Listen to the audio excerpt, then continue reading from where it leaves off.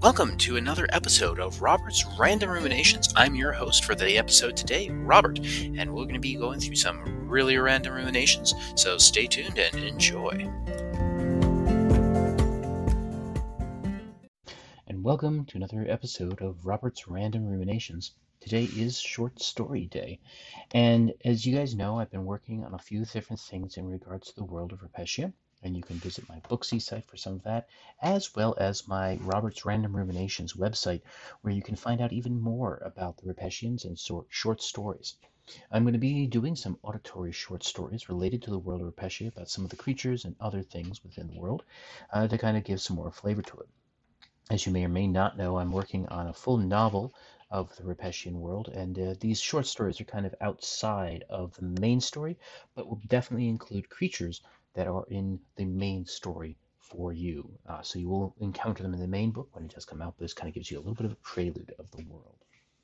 So today's adventure takes place in the Grass on the Valley area, a little bit south in the wilds. There isn't too many folks out this way, and too many Repetians living their lives. Now, if you don't know, Repetians are mice-like creatures. They are short in stature. There are two varieties: the mountain mice, which are a lot shorter, a little bit stouter, but very nimble. And they live out in the wilderness. They're rangers. They live out in the mountains, etc. In the cities around Repetia, there are the big city centers, and the mice that live there are a little bit taller, a little bit more elegant, a little less adventurous, and they deal with things like going into the sciences and artifacts and things of that nature. But today, the creature we are going to encounter and tell a little bit of a story and background to is a creature called a Ferikin, Ferinkin. Ferikin. And the Ferikins look basically like very large-sized blue and white ferrets. And they are creatures who live in this underground tunnel system in the outside of the wilds of the grass of the valley.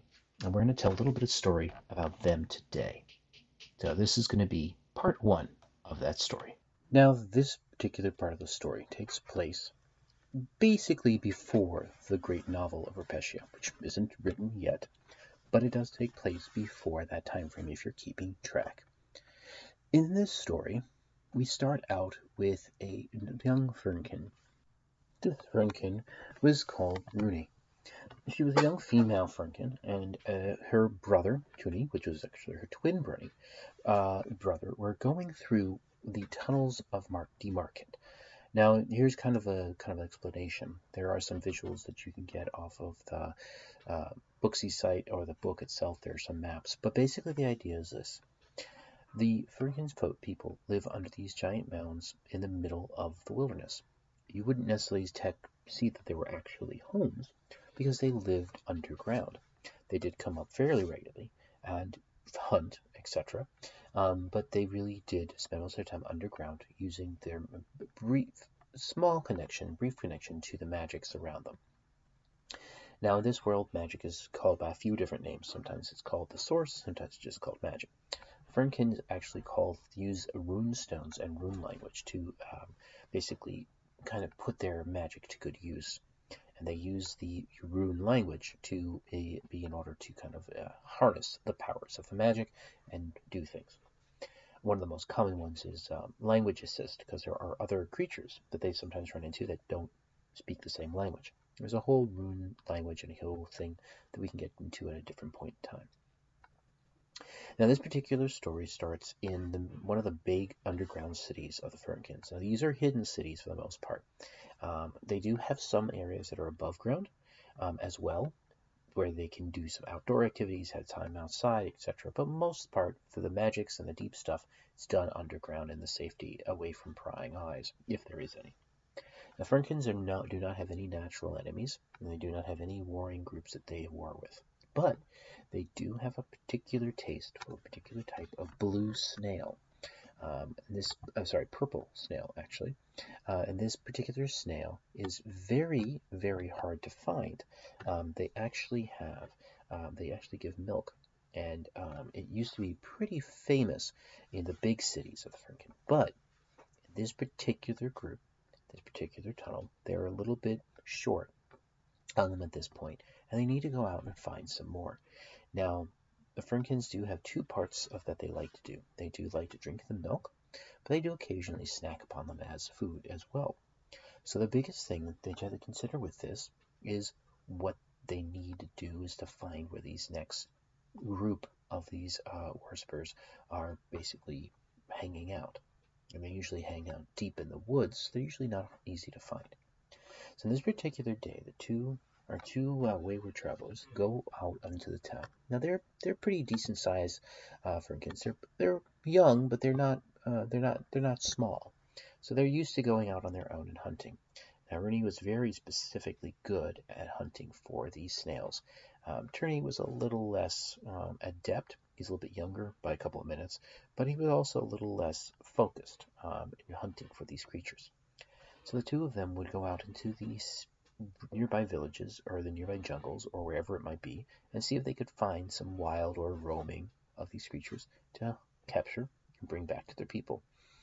Now they do travel when they find these creatures in groups of 3 to 5 usually, and you can usually capture one or two and then basically just kind of carry them back. Now they can use their front paws to use to hold them, or they might bring some sort of backpack or other tool with them to help. This particular day, one of the things that they were particularly good at was using some of their spells in their runes to help carry things.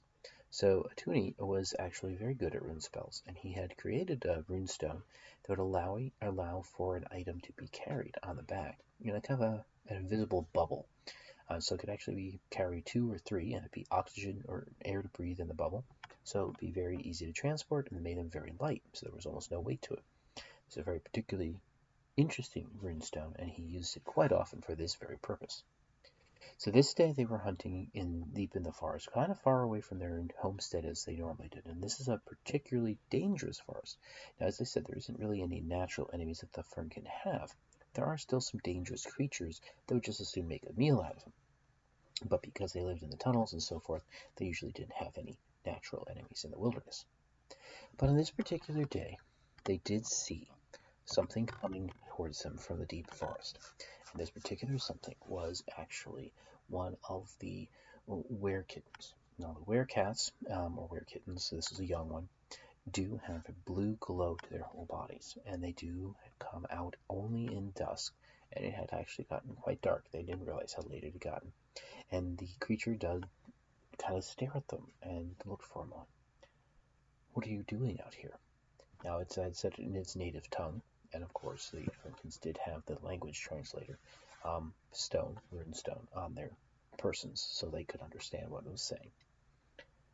We are out here actually hunting, Rooney replied. You shouldn't be out here this late. There are new creatures that are moving in, dangerous big creatures, and you should not be out here this late at night. I'm Toonie, her brother interjected into their little conversation. Well, it's a pleasure to meet you. I am Karad, and I am a werekitten, as you can see, but I am actually fairly young. I shouldn't be out here myself, but I heard the rustling, and I wanted to see what was going on. Are you guys hunting those little purple things that you guys are always eating? They both nodded in unison. Figured as much. Well, come with me. I can show you where they are. But, unfortunately, I can also show you the creature that's out there as well.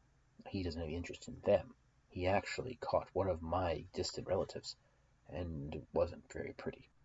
They stepped out of the jungle very quickly, just maybe a few hundred feet up ahead from where they were actually searching and wandering around trying to find these creatures. But then they did see a big open plain. Seemed to stretch for ages. It was a place they'd never actually seen before, and they were kind of surprised by how big it looked. Again, when you live your life in tunnels and small villages above ground, you don't really look for big plains so much. You probably stay pretty close to home, until, of course, now. They looked out onto the plains and they noticed this big shadow. Again, the dusk made it pretty difficult to see, and while they did have pretty decent night vision, it was still too far away to look more than just a giant lump, and it looked very large, even though it was quite a distance away. It kind of flickered around, looking left and right as much as you could tell in the darkness. Couldn't tell its color very much, but its eyes were bright and glaring, and you could see it.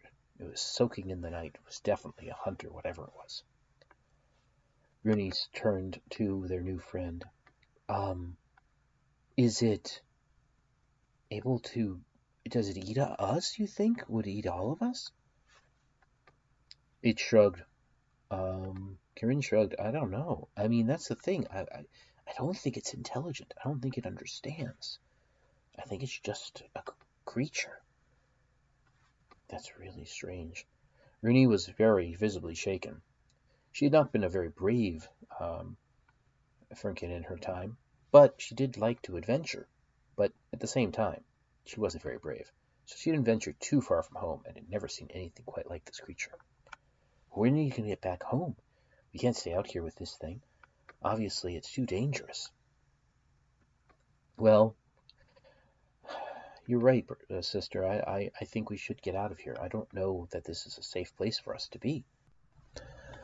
Karan nodded agreement. Yes, you are completely correct. This is definitely not a safe place for any of us to be. Come with me. I'll take you back to my home, as it's closer to wherever you came from than where you probably came from, if you will. They both kind of shook their head in confusion at that sentence from Karan, but they followed them anyways. Still unsure if where Karan was leading them, because they'd never been out here before. But soon enough, they came upon a tree with a giant hole in it, and Karan just slipped inside. The brother and sister, basically stepped in right behind into the tree, and they slid down a brief tunnel, screaming joyfully, a little scared at first, all the way down into a big hole in the ground. It was pretty nicely decorated. Beds, sofas, things made out of trees and natural bramble, so not anything too fancy, but definitely seemed like it was a nice home. Now, as you may or may not know, Karans, as werekitties, do have the ability to shift into what we call a humanoid-ish form, but instead of hands, they have paws, and instead of toes, they have paws as well. So they basically look like they're a standing-up kitten, maybe no more than about 3 to 4 feet tall at max. So they're pretty short, but definitely bigger than a fernkin when fully elongated and sitting out. There are werekitties because they do have the ability to change from a pure cat like creature and their blue-black fur. They all have blue-black fur. To this werekitten where they can stand on their hind legs and almost have double-jointed thumbs and almost have a little bit of the dexterity of what you would consider to be a human. A very short stature and very furry. Another distinct feature of these werekittens is that they don't tend to wear clothes in either form, whether in pure cat form or in this slightly human hybrid cat form. So there wasn't any real worry about dress code or anything of that nature. They all kind of sat around and talked for a little bit about what they did and how they grew up and their families. It turned out that Corinne lived basically by themselves.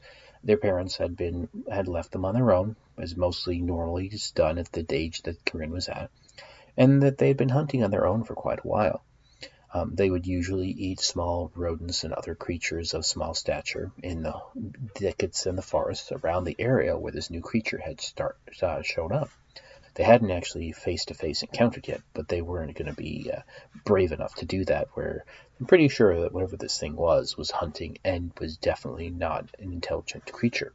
The reason why Corinne thought that was the case was, at least from their experience, this creature had been able to be close enough to hear them. And when they said hello and tried to talk to them, they basically ignored them at first, and then it turned around and started to race after it. Corinne only barely made it out alive from that scenario. We definitely need to figure out what it is and what it wants, Corinne said. It just doesn't seem safe out here with it wandering around causing havoc and chaos. It doesn't seem to be intelligent enough to figure out that we're, where we are, but it does seem to have a good sense of smell. So I'm kind of concerned that maybe it's just waiting for us to come out, or waiting to see if there's more of us to see how much of a meal it could get. Well, Tony said, we would have to definitely try to see if we can figure out a way to get basically a stone that might be able to protect us, like a warding stone or something, or a trip stone, so that when they got into the area, you can kind of see where they are and kind of, keep yourself safe from where they are and where they're going. True. That is something we would have to try and figure out. The other thing, too, Rooney interjected, is that we really need to figure out if it's just the one or there's more than one. It could be a whole migration of these things coming this way. Maybe wherever it came from, its food source is out, or something attacked it, or who knows what. And we needed to figure out more about it. We need to figure out how to get closer to it and see if we can make it safely close enough to it to kind of observe it. Turney kind of smiled for a minute. You know, what would actually work really well is actually the runestone that I have with us, the one for protecting our belongings and packing it all up in a little bubble. That actually might work really well to be able to have us stay safe and be able to see from within the bubble. It's a clear bubble, and see the creature, and it can't do anything to us. At least I don't think so. We would probably have to test to see how strong the bubble is of protection, but if it's strong enough, that might be a great option. Well, that definitely sounds like something we should try and do. Now we're going to pause at that point. We're going to take a quick commercial break, and we're going to come right back. And when we come back, we'll talk more about other options, and we'll be continuing the story. When I was trying to get this podcast off the ground, I had a lot of questions. How do I record an episode? How do I get my show into all the apps people like to listen? How do I make money from my podcast? The answer to every one of these questions is really simple. Anchor. Anchor is a one-stop shop for recording, hosting, and distributing your podcast. Best of all, it's 100% free and ridiculously easy to use. And now, Anchor can match you with great sponsors who want to advertise on your podcast. This means you can get paid to podcast right away. In fact, that's what I'm doing right now by reading this ad. I enjoy podcasting, and I've done it quite a while, but this is literally the easiest way to do it. And I have enjoyed using Anchor both here and in other podcasting that I've done. So if you always want to get a start in podcasting and make money doing it, go to anchor.fm/start to join me and the diverse community of podcasters already using Anchor. That's anchor.fm/start. I can't wait to hear your podcast. Oh, welcome back, everybody. And we're back to the story. So before we get back into it, I just wanted to remind everybody that I do have a Booksy website that is very much important in regards to kind of keeping up with all the stories that I'm creating. And the World of Repeshe does have a lot of pieces that I'm going to end up developing, a lot of short stories that kind of intertwine with each other, or different parts of characters that are other characters that you'll see in other stories, and so forth and so on. The Frumpkins are involved in the main Repeshian story and have a very valuable part to play in the adventurer's main quest. So we'll go into that in more detail later on. But for right now, we're going to do a little bit more of the story, but there is going to be a part 2 sometime next week. Well, this all seems very exciting, Turney said. I really don't know, though, that it's really a safe thing to kind of explore big creature and all of that. The bubble should be good protection, but I'm just kind of worried that it will break, and then what kind of trouble will we really be in? Rooney kind of smiled. Well, it does make me pretty nervous, but at the same point, I really feel that there's no other way to go about doing this than just to do it. We do need some sort of weapons, though, I assume. That is kind of a risk we take. Do you have any of your books with you, Turney, on different runes? Maybe you can find something that could be used as a weapon of this. Turney kind of frowned for a minute, thought about it. Yes, you know what? There might be one that we can use. It's a fire one. And if it is just a wild animal and doesn't have any higher level intelligence, it might be very afraid of fire and run away from it. So worst case, we could do that. Just to kind of set up a little bit of a fire going. Okay, that seems fair enough. Well, let us wait till tomorrow. It's kind of late tonight. We'll definitely have to go back out there and deal with it in the morning. Now, do you think it's going to be in the daytime too, or is it more of a nocturnal creature? They both turned to Karan at that point. Karan kind of stared at them both. Well, I mean, I've seen it at night, so there is that, but I don't know if it's only out at night or if it also comes out in the daytime. But, I mean, it does have a unique enough smell. I mean, I probably could figure out where it goes off to, possibly. And we know the general area to look. Alright, well, we're not going to do anything to it, but we definitely should take a peek and look at it. Do you have a space for us to bed down for the night? Corinne smiled. Yes, definitely I do. But before we do that, let's have some quick dinner. I have some leftovers from last meal, and we can go from that forward in the morning. All right, sounds like a plan. And that's the end for right now of part 1 of the story. We'll finish up the story in the next episode of Robert's Random Ruminations. As I said, make sure you're following me on all my other sites, my blog posts, etc. So keep up on all of my creative outlets. I'm looking to hopefully have a couple of episodes about this story, and then kind of move into other stuff. I did do some exciting things in the other parts of the nerd world. I just watched Eternals a little later than everybody else, of course, but I'm always at the last minute type of thing for that. I'm then actually going to be watching, hopefully over the next week, episodes of The Witcher. So I'll keep you guys informed of what I feel on that. Again, a little late to the game on those, but yeah, I'm usually behind on most stuff, so I don't worry about it too much. As far as being topical, if you will. It's just more my random ruminations on different topics. So I will be doing some more of that too, some review of movies, things of that nature. I'm also going to be looking to do some very exciting things related to video gaming, doing some video game stuff, so that'll be interesting as well. So I look forward to talking to you about all of those types of parts of my life as well in the near future. But we will definitely finish off the Finnegan story in the next episode of Robert's Random Ruminations. So I will see you then.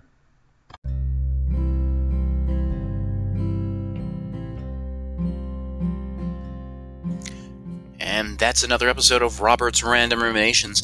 You can definitely follow me and all of my posts on my blog at robertrandomruminations.wordpress.com. You can also follow me on my Facebook page, same thing, Robert's Random Ruminations. And of course, wherever you follow and find your latest podcast, don't forget to like and subscribe. Also, of course, make sure if you have any questions, concerns, comments, or whatevers, make sure you email me at robertsrandomruminations@gmail.com. And thank you again so much for listening to another episode.